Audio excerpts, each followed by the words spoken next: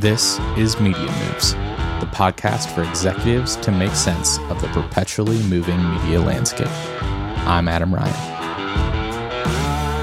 If you scroll Twitter for more than a minute, you see dozens of opinions on how Web3 changes the media industry. The problem?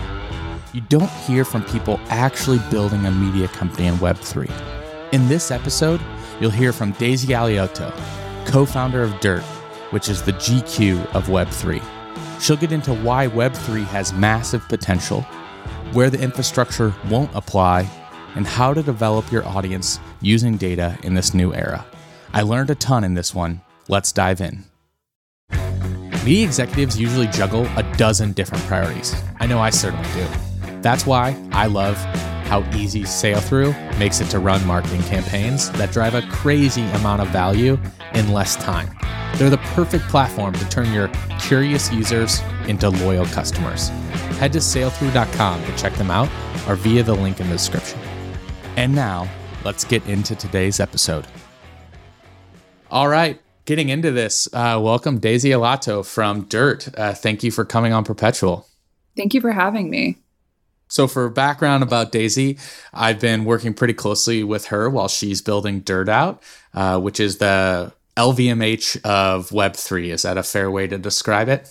Yeah, we describe it as the GQ of Web3 to the LVMH of tomorrow, in the sense that it's currently one newsletter brand that's integrated with e-commerce on the blockchain, but in the future will be the umbrella for a lot of new brands in the Web3 luxury space. Awesome. And your background, you've worked everywhere from Houdanki to Condé Nast, Time, and a bunch of others, mostly focused on audience development. I think you're world-class at that, and particularly now focusing on audience development, kind of meeting this new Web3 technology. So I'd love to get in the weeds of that, and that would be the topic of our tactical breakdown today. I'm really excited to dive in. This is my favorite topic. Perfect. So explain audience development in the way I feel like it's one of those pieces of media that a lot of legacy companies have audience development managers. A lot of modern media companies have, it's not a hire until you cross 75, 100 people. It's a unique skill set. What is the advantage of investing in an audience development manager as a media company? I've definitely seen it all, and I've seen the title go through a bunch of different changes. I'm often the first person that's brought in to work in a dedicated way on social media or community at a media company. And early on, it was really big media companies who were catching up in the space. But now, like you said, crossing that 75 person mark, I've come into some startups who are just at the point where they want to invest in it. And I'm biased, but I would say this should be one of your first hires because it really encompasses a lot of different functions. So what do I mean by the fact that the title has gone through a lot of changes? Early on, it might have been called a social media manager, social media editor. In time, audience engagement was more of the buzzword. And then now it's more so audience development or even marketing.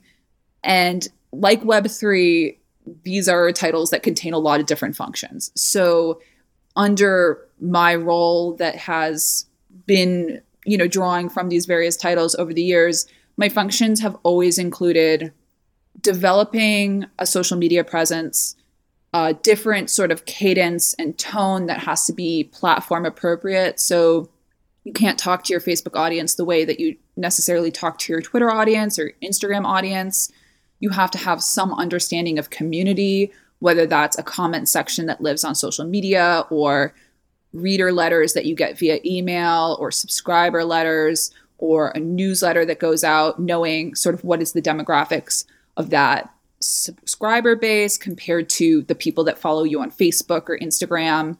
And also analytics. Analytics is a huge part of it. And with Web3, there's a lot of information that's available about people by wallet address. But as you know, like part of the draw for people is the anonymity, that goes along with that wallet address. So in trying to create analytics around who Dirt is, I've definitely had to be more creative about the analytics that are available because those layers of analysis haven't been built yet. I know that they're actively being built, but for us, we have about 160 token holders, so 160 wallets.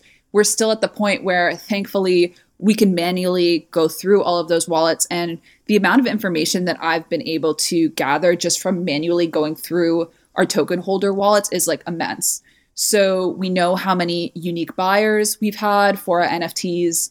We know that 34% of wallets that hold a Dirt NFT actually made their first transaction with Dirt. And we also know that the average Dirt token holder spent $584 on Dirt NFTs, and they have around 60 NFTs in their wallet. And that information is like so incredible. And also just the qualitative, like you click through all of the wallets and I feel like I'm able to come away knowing a little bit about every token holder's personal taste, where I'm at the point where I can look at a piece of artwork that we might want to cover in the newsletter and say the community will like this or they won't like it, because I have this picture in my head that's a composite of all of our community wallets, which I've taken the time to go through and see and investigate. And in time, like there will be layers that will allow us to click a couple of buttons and know what are the overlap between these wallets. You know, how many of our community holders also have like a World of Women NFT or a Bored Ape Yacht Club NFT. And some of this already exists, but I kind of like that we are so lo-fi that I'm just like scrolling through these token holder wallets and understanding more about them as a person. And I think some of the conversations that I've had where people have asked, well, what's the gender breakdown of your subscription list, or, you know, where they live, or what's your target demo for income? These questions are holdovers from Web2, where people, you know, advertisers or marketers are asking those demographic questions because they're trying to predict what people will buy. Well, we know what people are buying. So I'm way more interested at looking at what is in these wallets, you know, what scale are people collecting on, how early in their collecting journey is Dirt, than I am knowing what is the gender breakdown of our subscriber list. Of course, that's important, but if you think about why those questions were developed, or even like the purpose of a focus group, when you have DAO governance, you don't need a focus group because the focus group is directing itself. So I think even though my background is in media and, you know, starting out as a social media intern at NPR, actually, over time, it's developed to encompass more marketing type thinking, and the divisions between editorial and e-commerce, as you know, are way less defined than they were when news organizations or media organizations first started using social media. So audience development is a lot richer than it used to be. It's pretty lo-fi right now in Web3, but there's a lot of exciting glimmers for the information that we're going to be able to have about people. And I feel like I've already been able to learn a lot just by bringing my audience development background to the information that we do have. One of the things that I think media industry execs make this mistake constantly is they don't ask, why are we doing this? Which you just made such a good point, right? Why do we collect this information on our audience? Do we care about what they are? Do we care what they're buying? You know, of course, if you have that information that they bought $100,000 NFT, like, you know, their discretionary income, right? If you see that they're in Pool Suite, like they clearly have a lifestyle that they like live, you don't need to like survey your audience. You have that already. So are you saying that you right now manually go through that? Is that like the tactic, is actually go through every address? Yeah, I have a spreadsheet of all of our token holders. Like Etherscan just lets you download a CSV. That was my project last weekend, because we keep it pretty updated too. Wow. Yeah, as more people come in, like I want to know, you know, has the true average amount spent shifted? And it's also just a way to keep in touch, or, you know, a sense of keeping in touch with the community. I think one thing that is a pain point for us right now is that there is no way to directly reach NFT buyers. But if we have an accurate list of their wallets, an updated list of their wallets, as those layers are being built, in time there will be a way to reach them. It also is like, the more engaged we can keep people in the newsletter, the more likely we can get them into Discord, which becomes another point of engagement. So some of these wallets, we could also glean email addresses and Twitter addresses. And where we have those Twitter accounts, we definitely have made an effort to reach them directly and make sure that they've onboarded themselves into the DAO as well. But some people are completely anonymous, and the only NFT in their wallet is Dirt, or Dirt and like something else random. And to be honest, those are like some of my favorite people, because I'm just filling the mystery in my head. Yeah, you just get to kind of guess who they are. And it's no Yeah. different than like, I think 15 years ago, there was no way to like identify people through their email address, right? Like there was not like great tools. It makes you wonder about all the tools that are possible for the next gen of Web3 of helping maybe not identify, but aggregate information about those addresses. When you're kind of thinking about, I like to say that media is just an execution game. Like there's no patent that you can take out on content. There's just like simply building a brand and executing every single day. Dirt has a newsletter that goes out every day, building a brand. I love your shirts. I'm a big fan, very soft. But walk us through how you see your team effectively executing this game. Like what are you doing for your core product right now that you're like, wow, this is going to differentiate us in the space? Definitely. I think because Web3 is a space coming out of the technology industry, filled with people leaving their Web2 tech jobs to be participants, there's a little bit of a bias towards software and technology. And when people talk about building a media company, what they really mean is they want to build the technology or the software infrastructure, and they want to plug the content in last. And, to your point, like it's an execution game. So could somebody taking that route still end up with a really popular media company? Yes. But the part that they wouldn't be able to skip was the storytelling part, the story about the brand. And to me, like, the odds that you're going to have really good technology, really bad content, but a really good story about the brand and be able to sustain that are pretty low. Like maybe a company like Aussie. I mean, we all remember what happened with that. And by the time the truth came out about the company, it's like, how did they get this far? And it's because they had a good website, they had a good story, and they had investors. But because I come from a media background, do believe that content is king. And I think in Web3, you don't have to sacrifice focusing on content over technology or technology over content. To me, building a sustainable Web3 media brand is itself a form of technology. And not everyone agrees, but it's applying technical thinking to the problem of how can we create more value in what it means to be a subscriber. And what Dirt has come to is essentially a flywheel chart where subscribers are consumers, are investors. Subscribers become consumers, consumers become investors through membership in the DAO, and those investors create more value for the people who are still only engaging on a subscription basis, a free subscription basis. And so this self-sustaining ecosystem, to me, is proprietary technology because, yes, somebody else could go out and execute it, but they would also have to have the content that we have, the story that we have, the brand that we have, the passionate community that we have. I hope people do replicate the Dirt playbook, and we certainly plan to replicate it ourselves as we sort of build towards being more of a media conglomerate rather than one single brand. But I think the mistake people are making in Web3 is not putting the content where it needs to be in the hierarchy of what people are worried about when they're saying media. And also, like, when somebody says media, like, that can mean a lot of different things to different people. Some people say media and they mean, like, sports and movies and television shows. Some people say media and they just mean the New York Times. So coming to a shared definition of, well, what is media is important when you're in Web3 as well, because, you have companies like Hello Sunshine adapting World of Women into films, and that is media. But the people who report on that and contextualize that and curate information around what does this really mean for the film industry? Will these movies even be good? That's media as well. And that is more likely, I think, to be the on-ramp than a single film or a single television show about Web3.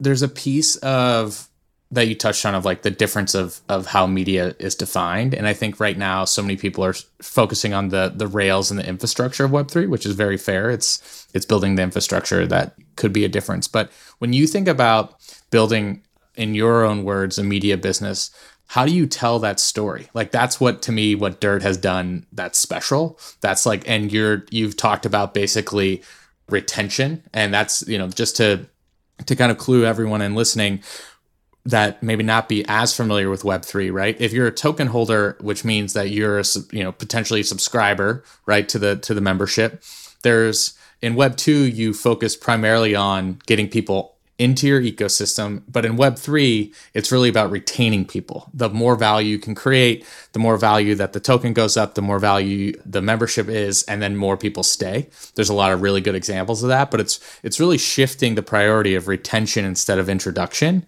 How do you do that with storytelling? I want to sort of take a step back, and this goes along with talking about how did social media editor become audience engagement editor, become audience development editor, and look at the trends that have happened in media just in the decade or so that I've been in the space. So, we have print advertising becoming digital advertising, which is not as lucrative for the publication as print advertising. You have the pivot to video, a lot of which was informed by metrics that came from Facebook that may or may not have been accurate and resulted in a lot of people losing their jobs and a lot of media companies investing really pretty strongly in video when that might not have been the best thing for their brand. There's also the cycle of bundling and unbundling, which I think we've been cycling through over the last decade, and right now is most apparent in writers who have left prestige publications to start their own newsletters on, say, a Substack or a Patreon, and then those same writers being paid to come back into the fold of the Atlantic or the New York Times, etc. And I think it's worth asking, well, what will bundling and unbundling look like in Web3? And then the biggest trend, which we actually cover a lot in Dirt, so there's a little bit of a meta commentary here, but the trend of intellectual property and secondary intellectual property actually being a lot more lucrative than the first iteration of the story. So we see there's studios who will approach journalists to write. A good example is the Daily Beast story about the McDonald's Monopoly contest grifters that got glossed over because their trials started around the same time as the 9/11 attacks. Somebody came to the journalist and had this story. They'd gone through old newspaper archives looking for stuff. The journalist writes the story. The story is acquired by a movie studio, or I think maybe in this case, Netflix. I think HBO. Exactly. For a lot more money than I'm sure the Daily Beast paid them to write this article. So this is a huge trend as well. And I think it's also apparent in the way that NFTs function, right? One thing that we've said is the secondary market is the primary market. That's true in intellectual property and traditional media, where every article, it's not just an article, it's thinking about the potential for that article to become a movie, a series, a character, a toy, maybe even a theme park, not necessarily in news media, but for sure in movies. Making a movie like a Legoland, knowing that there's going to be a line of toys drawing from this film, or knowing that there's going to be a ride at Disneyland about this film before the film's even been created. And the way that this translates into Web3 is that people buy things with the intention to resell them. They buy them thinking about, how will this be resold, or how will this NFT community eventually become a product line, a t-shirt, a movie, a series, a game token. I think gaming is huge in this. And so we see all these trends over the last decade in media. And my perspective as I'm founding Dirt is, how do we take what's working in traditional media and not, for the wheels that aren't broken, not fix them, but how do we take what's not working, throw it out, and substitute something that's working in Web3? And the things that Web3 enables are, that Web2 doesn't, are subscriber governance, knowing what people are actually buying without knowing their traditional demographics, which we just talked about, integrated editorial and e-commerce. So like a Hodinkee or a Food 52, Hodinkee started out as one guy's blog and now they sell watches. But if Hodinkee was founded today as a Web3 company, they would be writing about NFTs and selling NFTs at the same time, because the overhead to sell a blockchain product is so much lower. But what we're not throwing out is the idea of a subscriber. Subscribers are always going to exist. We're not necessarily throwing out advertising revenue or referrals. I know referrals have been really big for Work Week. Web3 companies need a place to advertise, and they need places to refer them, and they need good media to refer to. So that's something that we're keeping. I really see dirt as like a pinpoint on this timeline of media history. We're at this really pivotal moment right now where we've seen all these trends unfold, and we have a decision of whether we want to continue through the same cycles and see which media companies survive, probably just like 3 big ones, or whether we want to embrace new technology and enable a lot of new nascent media companies. And if dirt, by being early, can really be among the top of those. I'm a big believer in the power of niche audiences. Who is paying attention is more important than how many people are paying attention. Sailthrough is the perfect partner for executives who want to drive value for the very best people in their audience. I love their focus on maximizing engagement while you scale, so you can build meaningful relationships with the people who actually move the needle for your business. Head to sailthrough.com, that's sailthru.com, to check them out or visit the link in our description. I think the piece that you were pointing to is there's great things about Web2 in terms of like referral systems and subscribers. There's parts of Web3 that are going to fix what was broken around Web2 with IP, etc. I think that is wonderful. It's created this time period right now, though, that many call Web 2.5. Yeah. What the hell does that mean? I think Web 2.5 is really a hybrid model of what's working in Web 2 and what can be fixed by Web 3. The reason why I think 2.5 is important is, while I would love to say, yes, the future is Web 3, let's go full native, you have to build your audience as you're speaking to them, right? This technology is so new that in order for media to be an adequate on-ramp for people, so like a dirt reader, like we hear anecdotally from people, I bought my first NFT because of dirt. In order to be an on-ramp for those people, we can't use the newsletter as like this cudgel where we're forcing people to adopt the technology. It has to be a really great balance of exposing them to the technology, but also like normalizing NFTs as part of digital culture in the same way that TikTok is part of digital culture and Netflix is part of digital culture. So you read the newsletter and like 25% of it is about Web3, 75% is about A24 films, TikTok trends, streaming trends, what's going on at Spotify. And so people don't feel like they're being forced into something. But the takeaway effect is that when we say we're writing about digital culture and critiquing digital culture, people in time come to understand that like NFTs and the blockchain technology and the entertainment possibilities that that enables are here to stay as part of digital culture. And they start to have a framework to really interpret for themselves.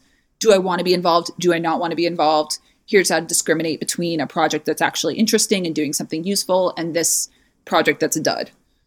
I kind of call bullshit on like Web 2.5 because like the reality is I don't think Web 2 and Web 3 are going away, either one. Like I see the absolute benefits. The reality is like it's just creating a new normal, is like a company can have potentially traditional advertising while using NFTs as subscribers, right? Like for subscriber models, that there's going to be a mix of both of those. And that's the future that I see together. That's why when people say Web 2.5, I'm like, you're just talking about like a modern media company, and defining it by like technology frameworks is like almost distracting from what it's actually solving in many ways.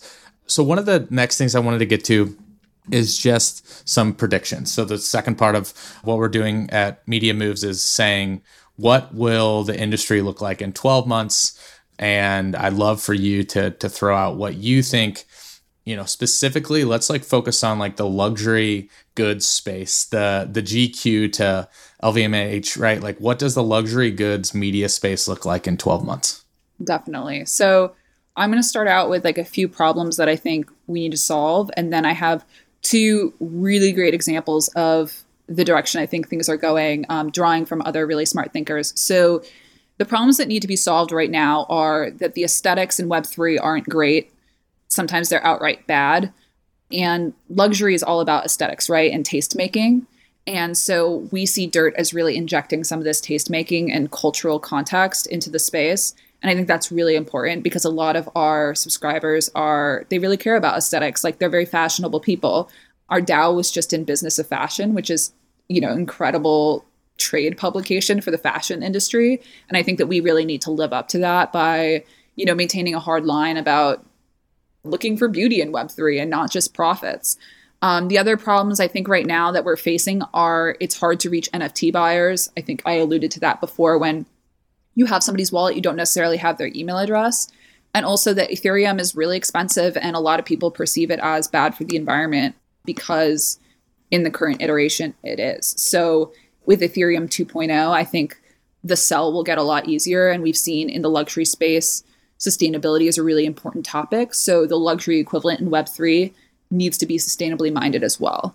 But for predictions, I wanted to share two things that I came across in the past couple of days that I think are really amazing frameworks for understanding where the industry is going.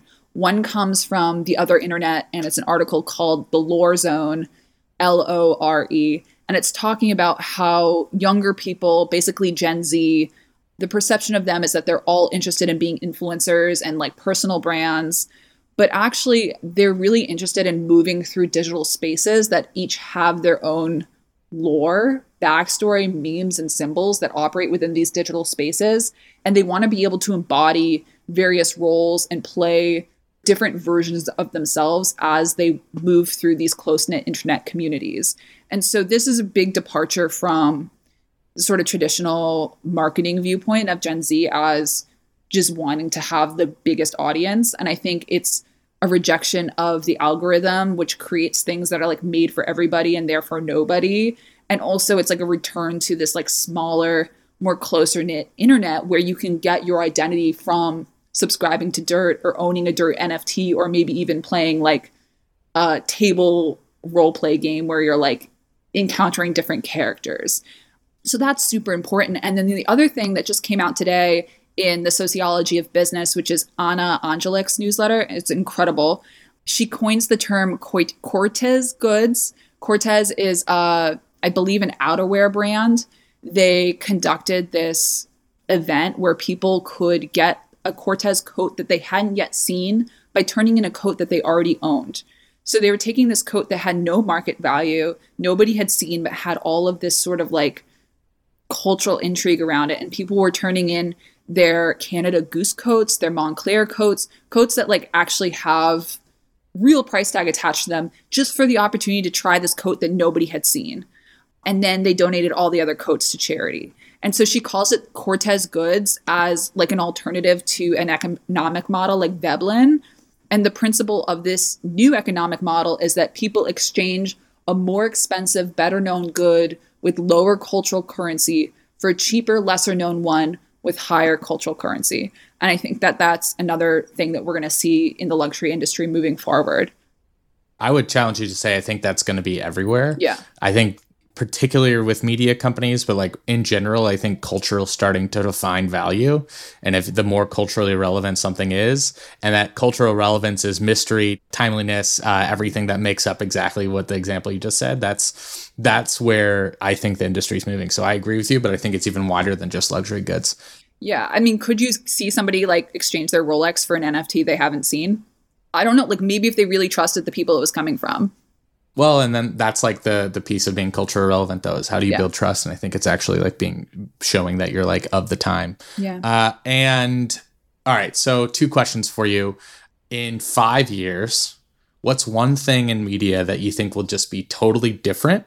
And then what's one thing that you think will be the exact same?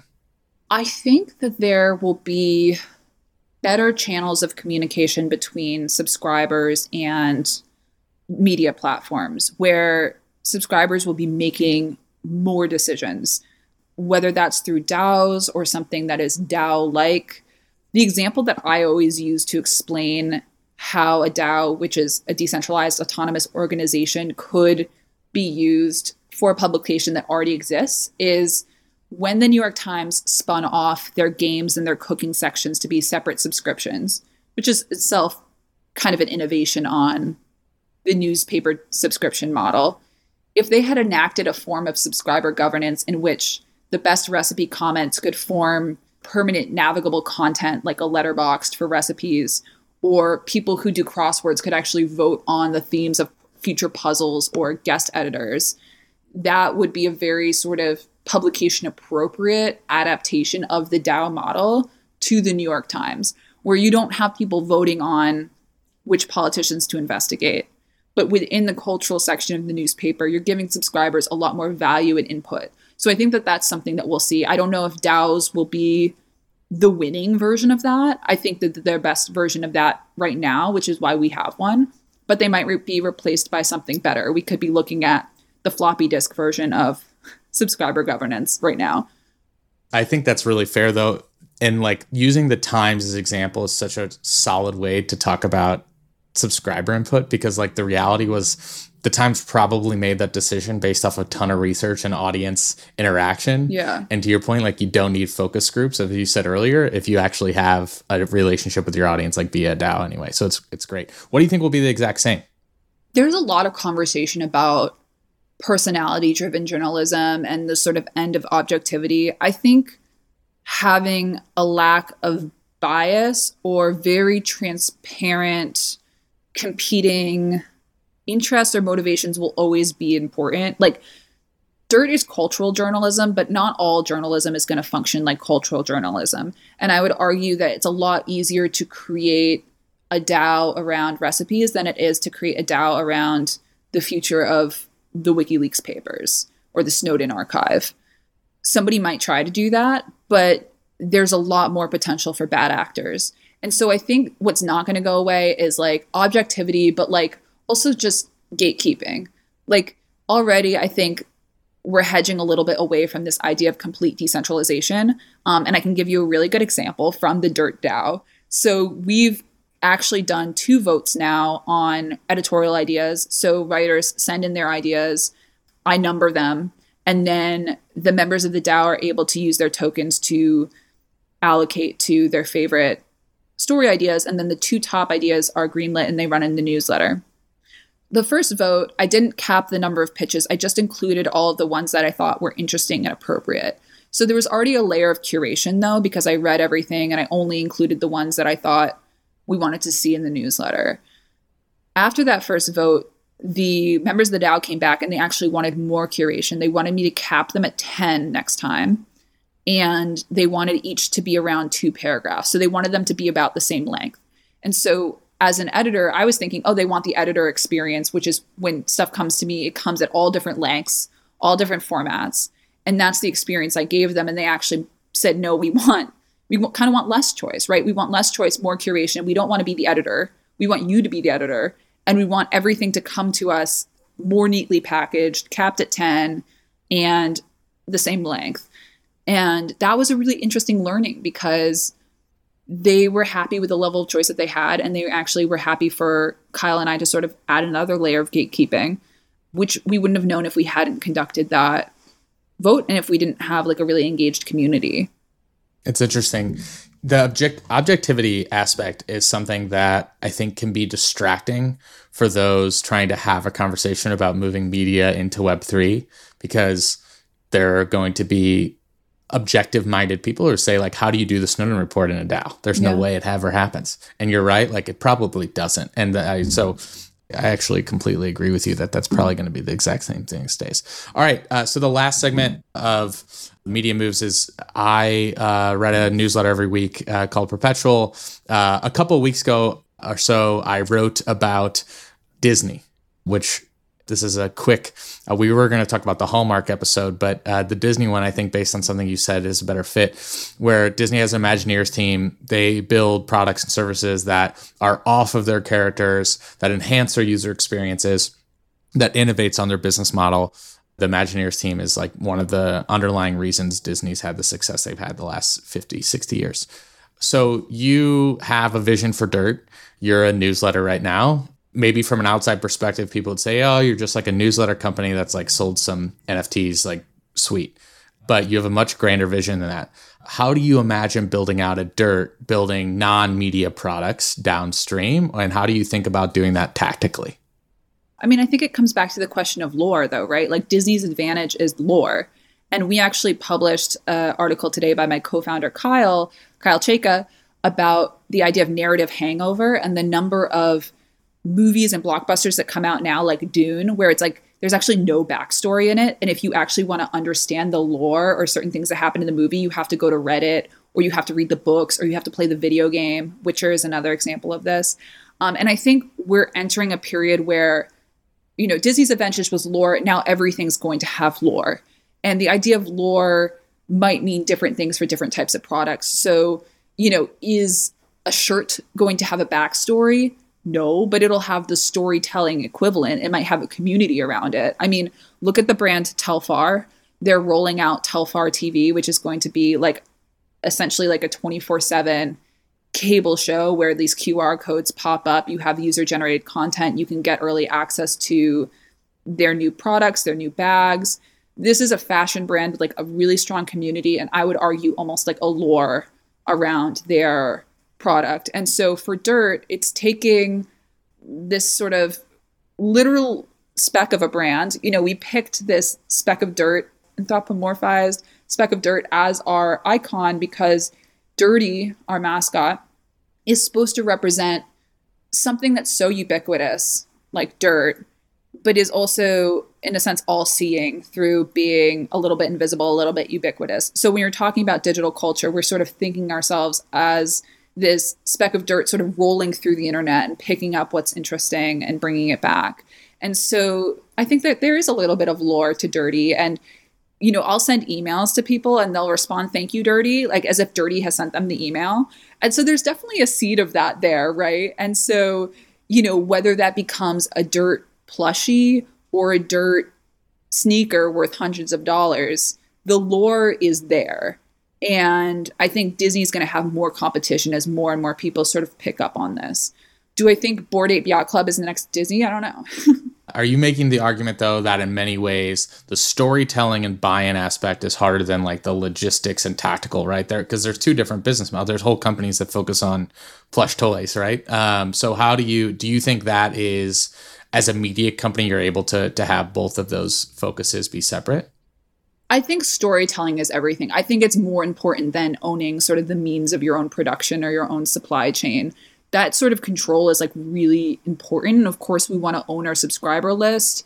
And if the technology doesn't exist for something that we need for Dirt to move forward, we would certainly build it. But there's also a lot to be said for strategic collaborations.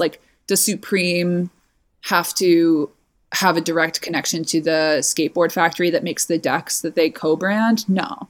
So in the sense that co-branding has become really important, I think what we're going to see is less people being precious about controlling their own execution and more collaborations that look more like this brand's lore X this brand's lore, in the same way that we've seen Supreme make a Metro card. It's always an interesting, depending on who you ask, is, ultimately everyone wants a brand, but some companies pride themselves on logistics and operations, right? Yeah. Amazon's website is straight out of 2005 still, and they'd argue vice versa. And I think the perspective that you're taking is that storytelling's first, which Disney, obviously. And I think that's the difference of, if we talked about defining a media company. My take is a media company, it doesn't matter how you make money. What a media company does is prioritize storytelling and brand, where commerce companies prioritize product and operations. And the best ones Supreme can do both, right? I consider Supreme a media company, but obviously they don't sell advertising. So that's kind of my viewpoint on that. But this was such a great conversation. I don't think there are many people out there that understand audience development as well as you, who've also spanned it from Web 2 to Web 3. Also hearing about people being able to vote on editorial products, I think, is a big topic of discussion around other media operators. So thank you, Daisy, for giving your time today to Media Moves. Yeah, thank you so much. I do want to say, if all you have is a brand, then you're very vulnerable. But I think you and I also, we both recognize the power of good storytelling. So it's been an amazing conversation. Thank you so much. Awesome. Well, thanks so much, Daisy.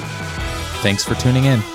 If you'd like to stay ahead of media's next move, then make sure to subscribe on Apple, Spotify, Google, or wherever you listen. I'll see you next time.